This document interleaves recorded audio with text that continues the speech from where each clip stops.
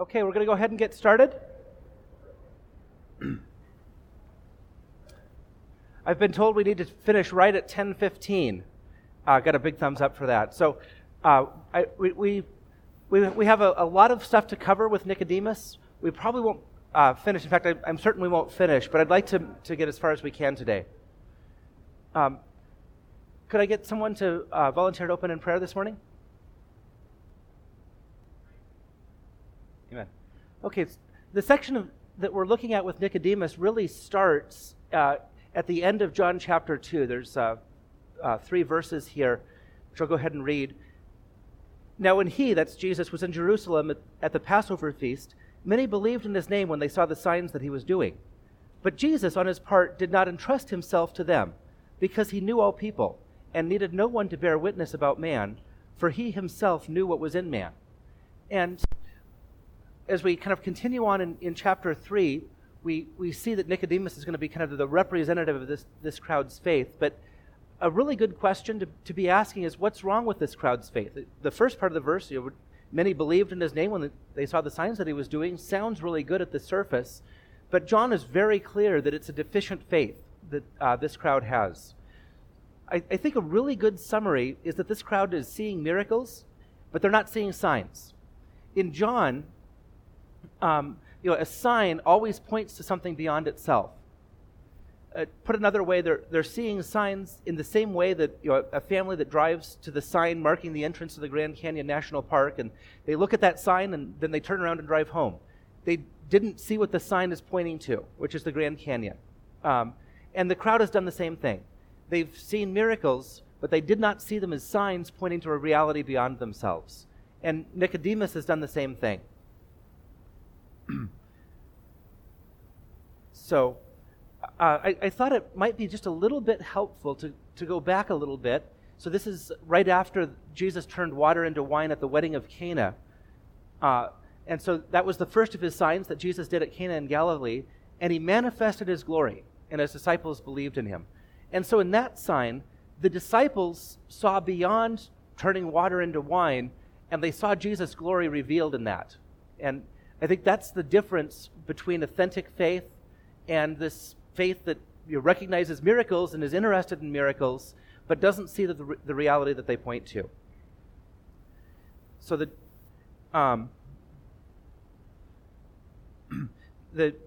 difference there is subtle. It might not jump out right away, but it's the difference between life and death. It doesn't take a regenerated heart to be impressed by a miracle.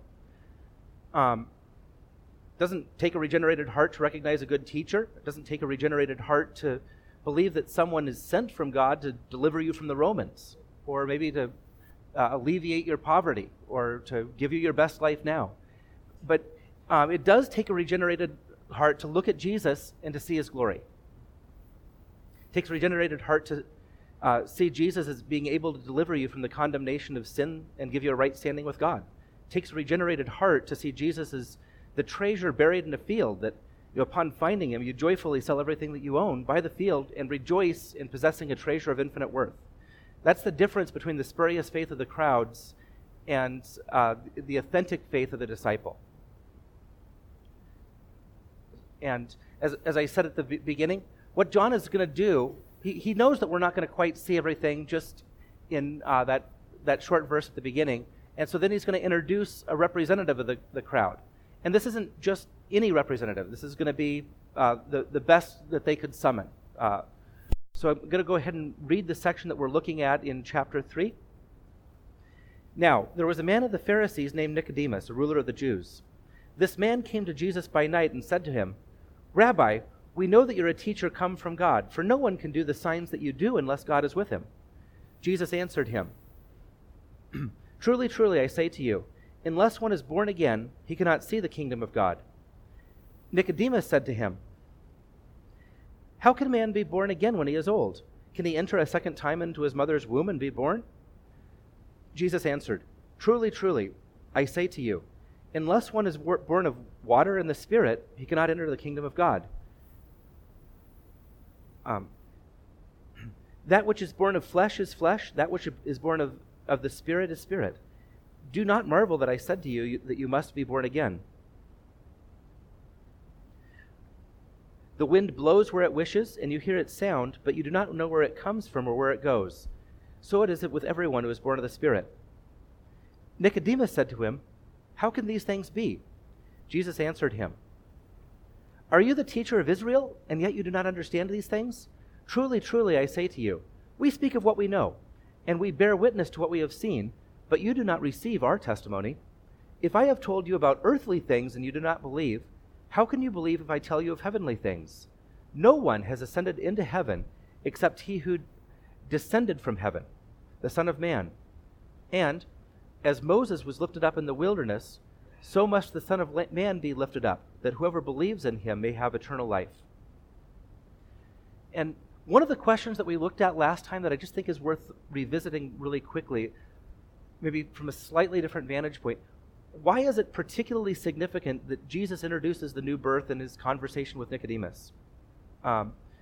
And one way of answering that, or at least one part of the answer, is that if anyone that Jesus encountered should be at least partially on the right track, it would be Nicodemus.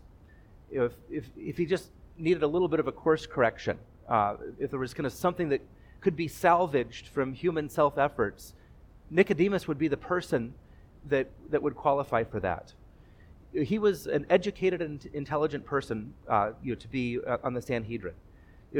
Anyone on the Sanhedrin, and especially a Pharisee, would have devoted themselves to religious study for their entire life. He probably would have been well-to-do, and he could have kind of used those resources to build a business, to do something else kind of in the secular realm, or he would have been wealthy enough he could have just sort of enjoyed a life of luxury and not really done much of anything. And Nicodemus didn't do that. He pursued all of revealed truth, the scriptures, with most of his efforts, probably as much human effort as anyone really could muster. Not only that, he was a religious conservative. He believed the entirety of the Old Testament to be inspired. He subscribed to a very literal interpretation of Scripture. He spent his days diligently studying that Scripture. He would have memorized certainly the first 5 books of the Bible, probably other portions of Scripture as well. And finally, he really structured his life around trying to obey the law in a very strict sense. So, kind of looking at that sort of thing, from a human perspective, he's doing everything that he could do to be right with God. And so when Jesus tells Nicodemus that he needs to start over, that he needs to be born again, he's saying that the best of human efforts can't even get us going in the right direction. If Nicodemus needed a complete rebirth, abandoning everything that he'd done and simply looking to God and to God alone for salvation, that certainly tells us that any person coming to God is going to need to come the same way. So, we looked really quickly at the new birth. There's other pictures of it in Scripture, but almost all of them kind of get a complete new start. Let's see. So when Nicodemus is told that he needs to be born again, this is his response. How can a man be born when he is old? Can he enter a second time into his mother's womb and be born? Commentaries are kind of all over the place on how to interpret this, and I will admit that most of them see this as being sarcastic. That Nicodemus is almost kind of scoffing at this. Personally, I don't think it's necessary to read it that way, and I don't think that's quite what Nicodemus has in mind. I prefer to see this as Nicodemus kind of staying in the analogy that Jesus is using. Nicodemus is a very intelligent person. He recognizes that when Jesus says that he needs to be born again, that Jesus is using an analogy. And so Nicodemus is kind of continuing on in that analogy. He's saying, well, wait a minute. How can I accomplish this new birth? A lot of people will disagree and kind of say that he's being sarcastic, and they could be right there. But I think he's simply having a hard time accepting the idea that nothing that he can do is going to contribute to his salvation, that it needs to be done entirely by God. And if you see it that way, how Jesus responds is, I think, makes a little bit more sense, and that's why I prefer to read it not as sarcastic, but simply as trying to understand what Jesus means. Yes.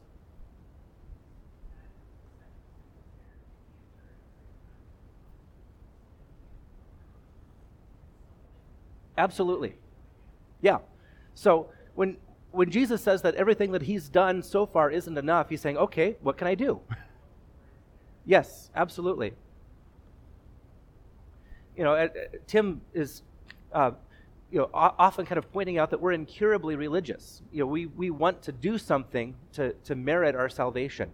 And Nicodemus, of all people, he's lived his life thinking that he's on the right track, kind of doing the right things to earn something from God.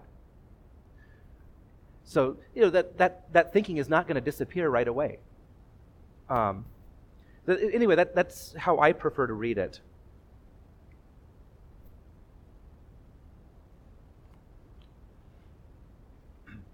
But a lot of commentaries and a lot of sermon series will see this as being more of a sarcastic statement.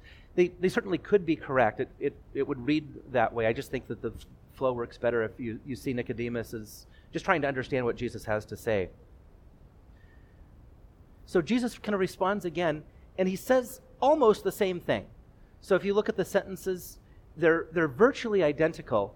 The real difference is that Jesus replaces the statement "born again" with "born of water and the Spirit." There's another small change. He cannot see or he cannot enter. I don't think I see very much meaning in the difference there. I think the key is that Jesus is giving him another way of understanding what it means to be born again.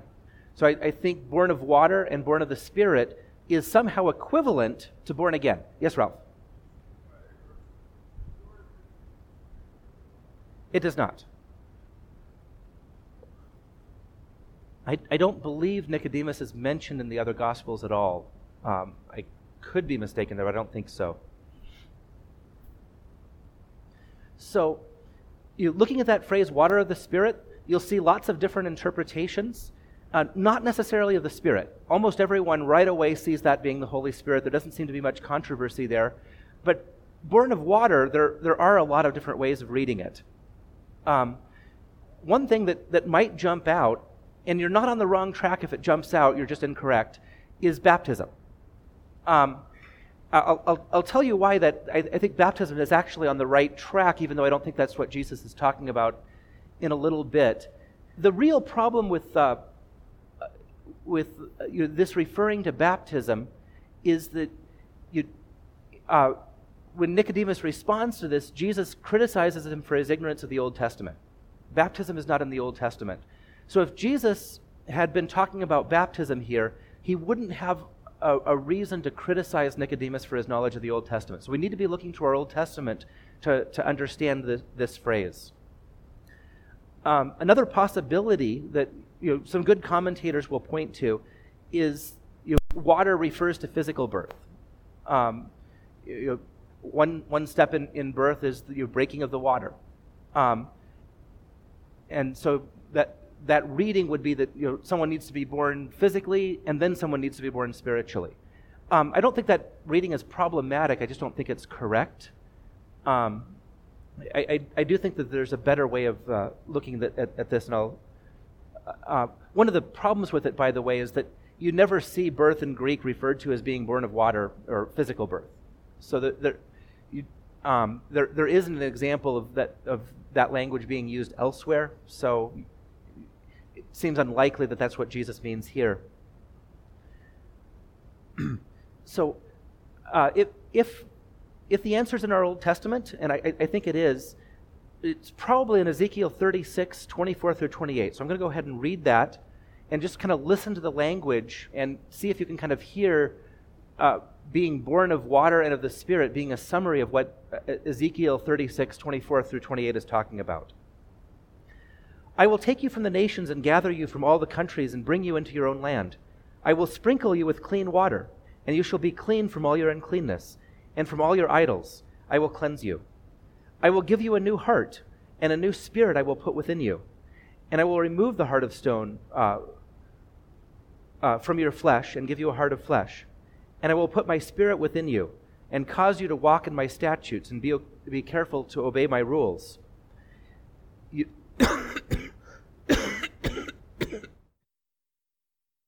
shall dwell in the land that I gave your fathers, and you shall be my people, and I will be your God.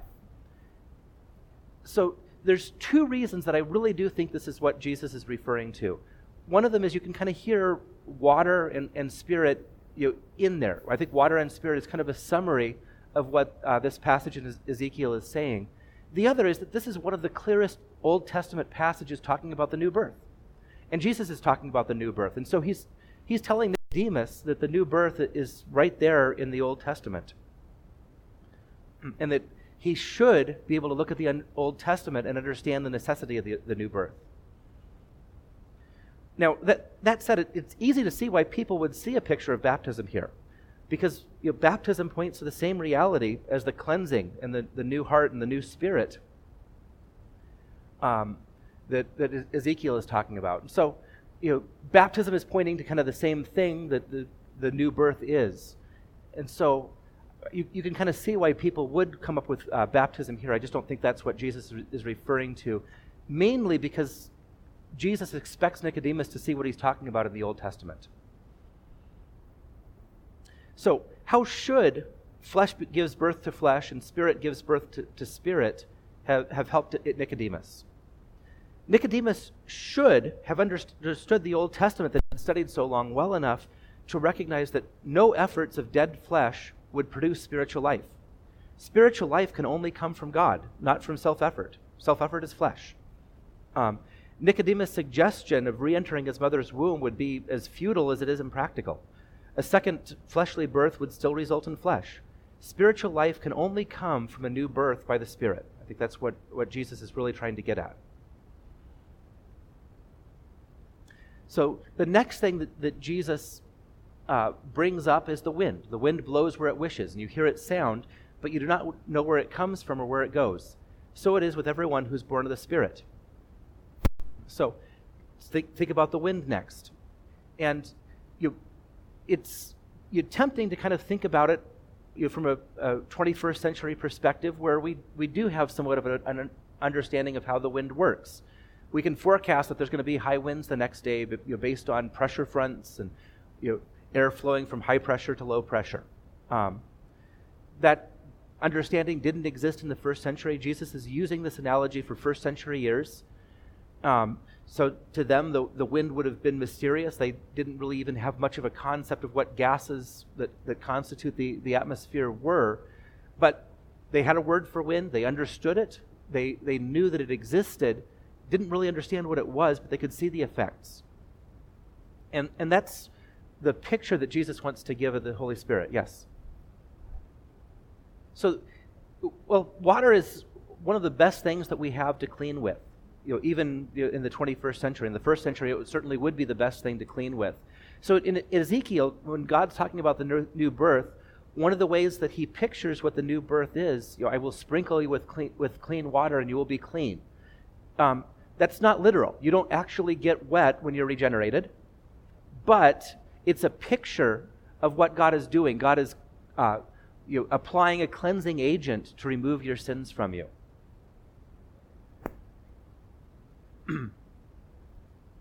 And baptism is kind of picturing that same reality, and that's why it's really easy to see baptism there. And you're not really on the wrong track to see it. I just don't think that's what Jesus is talking about. You're welcome.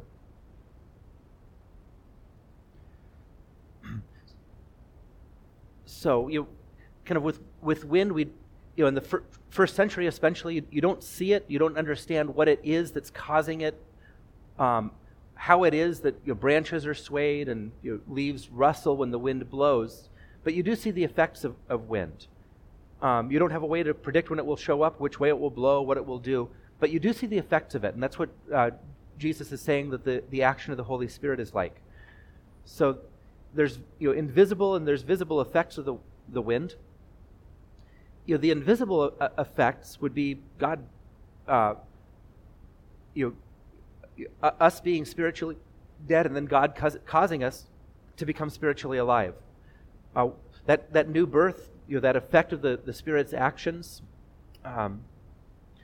helps us to rightly see Christ as a great and glorious Savior that's worth surrendering our life to. Sins are forgiven in regeneration. So that would be kind of the invisible aspects of the Spirit's action. But Jesus is also saying that there's visible effects, kind of a small part of that reality that we can actually see with our eyes, and that's a transformed life probably. You don't necessarily see regeneration, but you see someone live differently after they've encountered the new birth and experienced the new birth. And I think that would be the visible effect that is what Jesus is referring to in this analogy. But excuse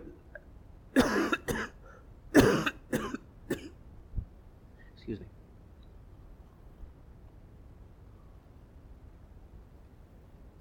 I did. I forgot to take Dayquil before this. This cold has hung on for about more than 2 weeks now, I think. Yeah. But I think I'm on the tail end of it. So what's the point that Jesus is making with the wind? He's not introducing a new idea, and we're going to see that in just a second because Jesus is going to kind of harshly criticize Nicodemus for not understanding the Old Testament. Nicodemus is clearly having a hard time understanding how this new birth is outside of his control. Jesus is giving a picture from an everyday situation. We don't see how the wind works. We don't have a means of controlling it, but it produces very real effects. The work of the Spirit's not visible. It's not controllable by humankind, but it produces the same sorts of real effects. It produces real effects that we can't see, the new birth, that kind of that sprinkling with water to cleanse us from uncleanness, removing a heart of stone and replacing it with a heart of flesh, causing us not to see Jesus as a threat to our autonomy, but to see Jesus as our only hope of meaning and significance and joy. So that's kind of what Jesus has tried to explain. Nicodemus' response is, how can these things be? And I think that is a very realistic response if we're on the right track with how we're understanding this. Jesus has overturned Nicodemus' view of Scripture. His entire worldview is wrong. He's not in control, God is. He's being confronted with that clear teaching from the Old Testament that he should know, and he's kind of realizing, I hope at this point, that he hasn't understood. So next up, if you, well, actually, I don't have it highlighted, but are you the teacher of Israel and yet you do not understand these things? This is a pretty harsh criticism of Nicodemus from Jesus. Jesus is basically saying you've spent your whole life studying the Old Testament. You've kind of risen to the top of Judaism, and you don't understand the basics of what the Old Testament is actually teaching. Don Carson has a really great paraphrase of this. Are you the Regius Professor of Divinity and you don't know? I've been teaching chemistry at the university level for 11 years, and I've never had anyone criticize my understanding of chemistry nearly this harshly, thankfully. Yet. Hopefully my understanding of chemistry is a little bit better than Nicodemus' understanding of the Old Testament at this point.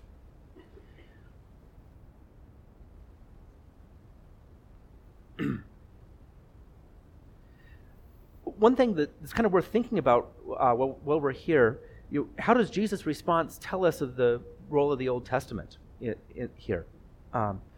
Jesus expected someone that had studied the Old Testament to the extent that Nicodemus had to be able to understand what he was saying from the Old Testament. For one, I think that tells us that we're really right in our reading of water and spirit.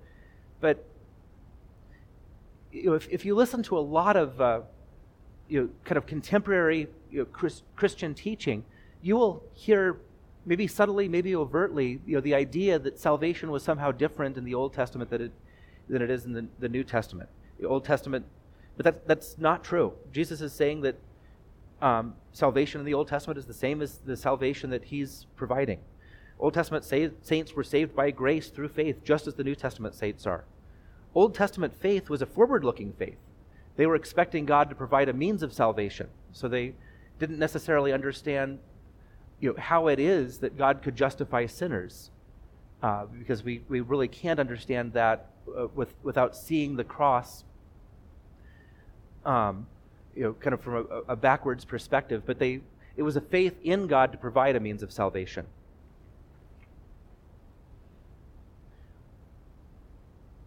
Jesus expected an Old Testament scholar to be able to see that in the Old Testament. And I think that tells us that a reformed reading of the Old Testament, that would be salvation is the same in the Old Testament as it is in the New Testament. Maybe some differences in practice, but not differences in being saved by faith through, or by grace through faith would be the same. Yes, Ralph?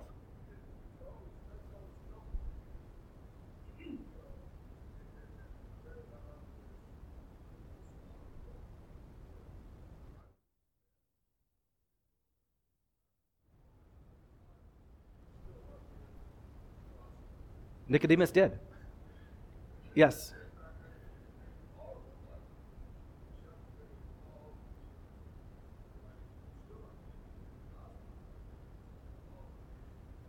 Yeah, but when Paul explains it, he'll go back to the Old Testament. It's subtle in the Old Testament, which has always kind of confused me why it isn't as clear as it is in Paul's writings. But Paul will say, Abraham believed God and it was credited to him as righteousness. And then years later, he received circumcision. So that would be one instance in the Old Testament where salvation by faith is really clearly taught. I think this Ezekiel passage is another one. But you are right that it's not as easy to see in the Old Testament scriptures.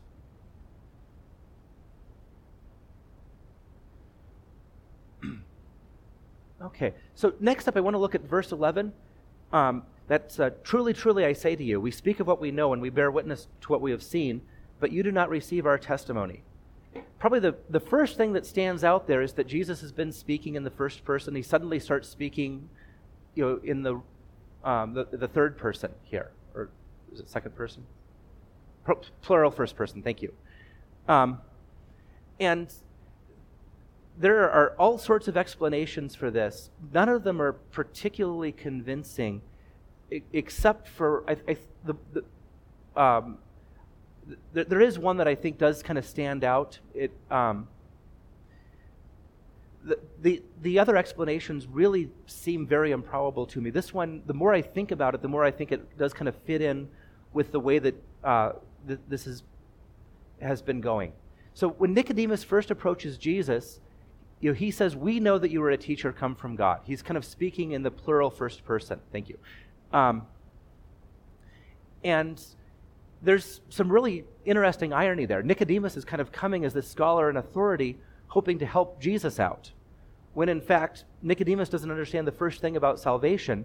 He needs to come to Jesus just as anyone else does to receive salvation as a free gift. So Nicodemus is kind of coming as this expert. He's actually every bit as ignorant as anyone else that could possibly come. And as you read John loves to kind of point out irony like this. And that's why I think that what Jesus is doing is he's kind of imitating the way that Nicodemus spoke. Jesus is being a little bit sarcastic here. But the irony is that Jesus is actually speaking with knowledge and authority, whereas Nicodemus thought that he was speaking with knowledge and authority. If you find that a little bit difficult to buy as an explanation, I can assure you that the others seem less probable to me. But anyway, that's kind of my best attempt to explain why Jesus kind of shifts to the plural here.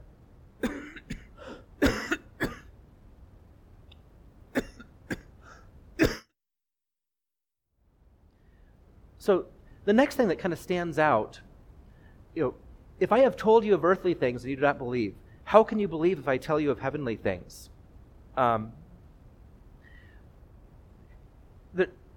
There's also a little bit of kind of difficulty in understanding what Jesus means here. I think I've got a good answer for this one. What does Jesus mean that Nicodemus doesn't grasp earthly things? Because the new birth certainly seems like a heavenly idea, and that's true. But I don't think that's exactly what Jesus is getting at. What Nicodemus has really failed to understand is human inability, and human inability is an earthly thing. Nicodemus knows the testimony of the law and the prophets well. He's one of the world's greatest experts on that subject. He should be able to speak authoritatively, but in fact, he's failed to understand the necessity of birth from above at all, or spiritual rebirth. Despite his extensive knowledge, he's constructed a form of works righteousness from the Old Testament rather than seeing a bestowal of righteousness as a free gift from God as the means of salvation. He doesn't comprehend the inadequacy of earthly things, human works and religious efforts to make us right with God. Human inability is an earthly thing. It should be plain to anyone that our efforts are completely insufficient to please a holy and righteous God. That we should so stubbornly resist this truth speaks not of the difficulty of seeing it, but of our innate pride and our spiritual blindness. Human inability should be as plain as day. We should automatically recognize that we all sin against God. And we know from our own systems of justice that no number of good works, no length of perfect obedience to the law can excuse us from even one infraction. We should be desperately looking to God for a remedy. Instead, the religious leaders of that day had deluded themselves into thinking they could somehow set up a system that would allow them to measure up and earn God's favor in their efforts. So human ability is all around us, or human inability is all around us. It should be self-evident. And I think that's why Jesus is criticizing Nicodemus, that he's unable to accept earthly things. If he can't understand human inability, how is he going to be able to understand heavenly things? And that's what Jesus is going to proceed to explain in the next verses. How is Nicodemus going to be able to accept the incarnation? Or Jesus' unique status as being fully God and fully man? God's provision of righteousness bestowed as a free gift through faith in Christ. How is he going to understand the atonement? Those are heavenly things, and he can't get the earthly things yet. And I think that's what Jesus is saying here. If you're getting tired of verses that are difficult to understand, bear with me. This is another one that this is probably the hardest verse in this section to get. No one has ascended into heaven except he who descended from heaven, the Son of Man. There's two broad interpretations. Both of them work. I prefer the second one, but I don't think you'd cause yourself any problems if you see this the first way. One possible interpretation is that the knowledge of heavenly things can only come from heaven. Jesus is the only source of reliable knowledge from heaven because he's the only one that's been there. And if we look elsewhere in John, we'll see this stated very clearly. So that this interpretation is definitely correct. The question is whether it's what Jesus means here. And I would lean towards no, but I certainly could be wrong on that. And you'd find really good scholars that would answer it that way. You'd find good scholars that answer it the way that I prefer. I think that Jesus is still kind of talking about human inability here. Is Nicodemus aware of anyone that's ascended to heaven on their own merits? Presumably not. Meriting the right to ascend to heaven requires more than a human can produce. But the exception to that is Jesus, the Son of Man, who's descended from heaven, who actually can produce that sort of merit.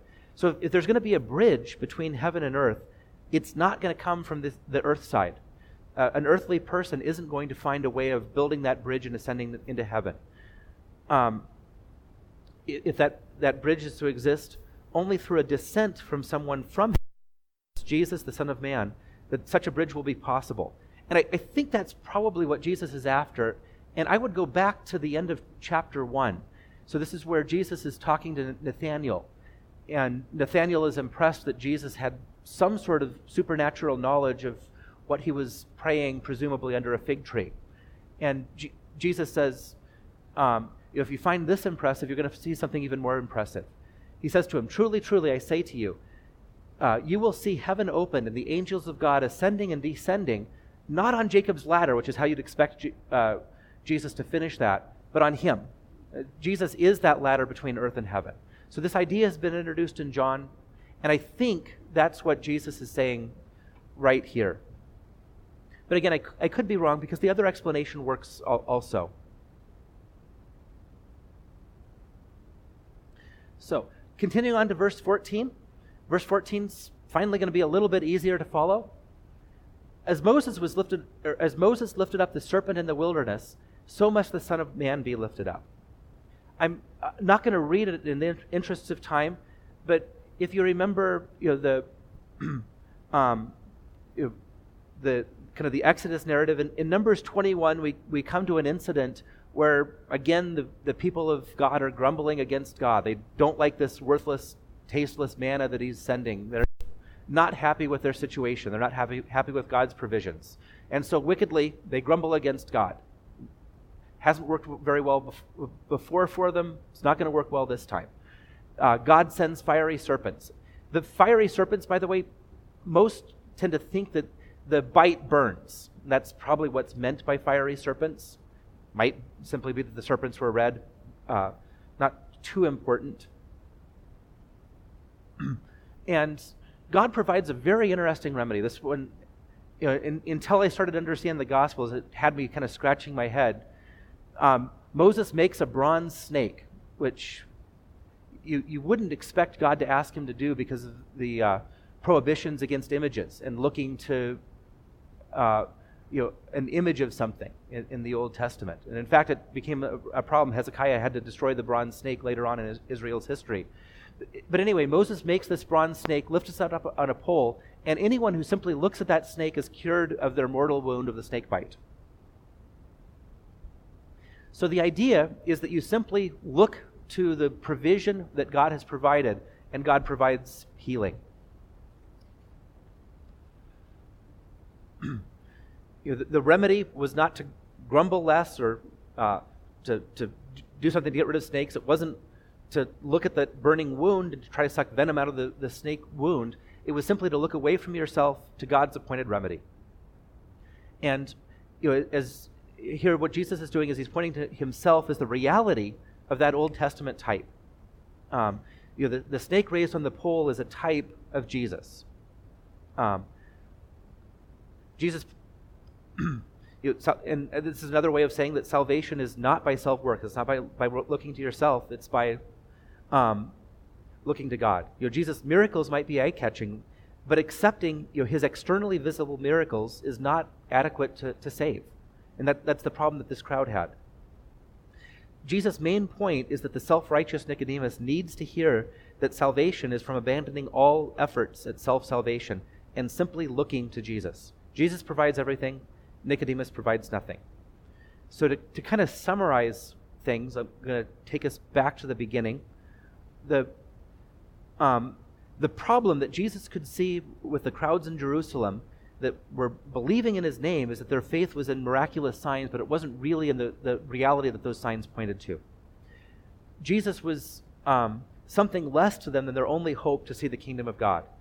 And it doesn't really matter exactly what he was less. Maybe he was a political Messiah that would throw out the Romans. Maybe he was someone who could work miracles and kind of make their lives a little bit better or heal someone that was important to them.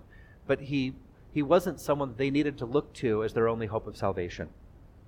Nicodemus is kind of the representative of that crowd that comes to Jesus but doesn't really understand who he is. And the sign that they're missing is the inner transformation of the Holy Spirit. So let me conclude with another miracle of Jesus. This is my favorite miracle, not so much because the miracle is more impressive than Jesus' other miracles, but just the way that it comes about. So it's recorded in several of the Synoptic Gospels, but I'll read it out of Mark. And many were gathered together so that there was no more room, not even at the door.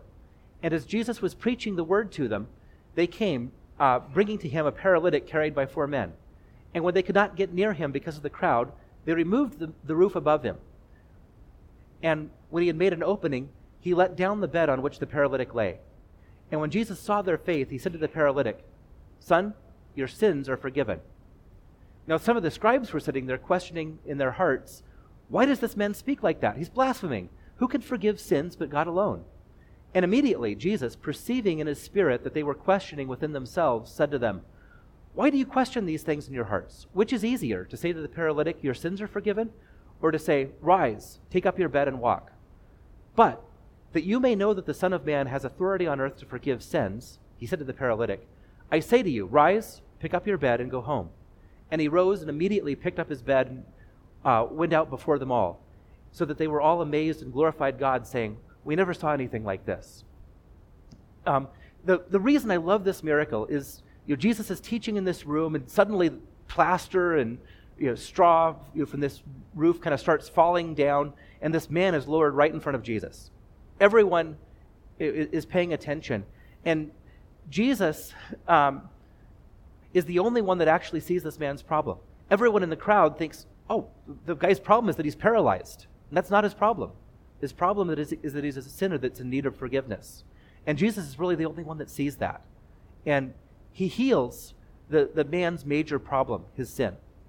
And people don't recognize what just happened. They don't recognize the new birth.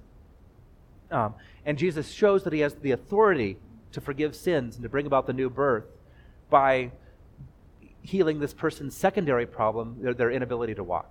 That I think that's kind of a good summary of the difference between seeing signs and the difference between seeing the new birth.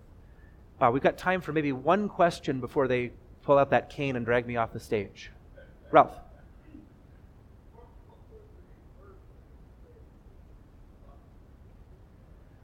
Lots of controversy about that. I'm in a little bit of a minority, but I would say that the earthly things are human inability. Human inability, it's not clear. And the reason it's confusing is that the main thing that he's talking about is the new birth, but he's talking about it from the perspective of human inability. And I think that's what Jesus means by earthly things. I could be wrong on that because I'm going against some really good commentators when I say that. Yes, I definitely do think that this is a longer conversation that took place, and that John is summarizing probably several hours of condensation and kind of giving us bullet points of it. Yes, because Nicodemus only says 3 things here. Okay, the cane's coming, so I got to get out of here. But thank you.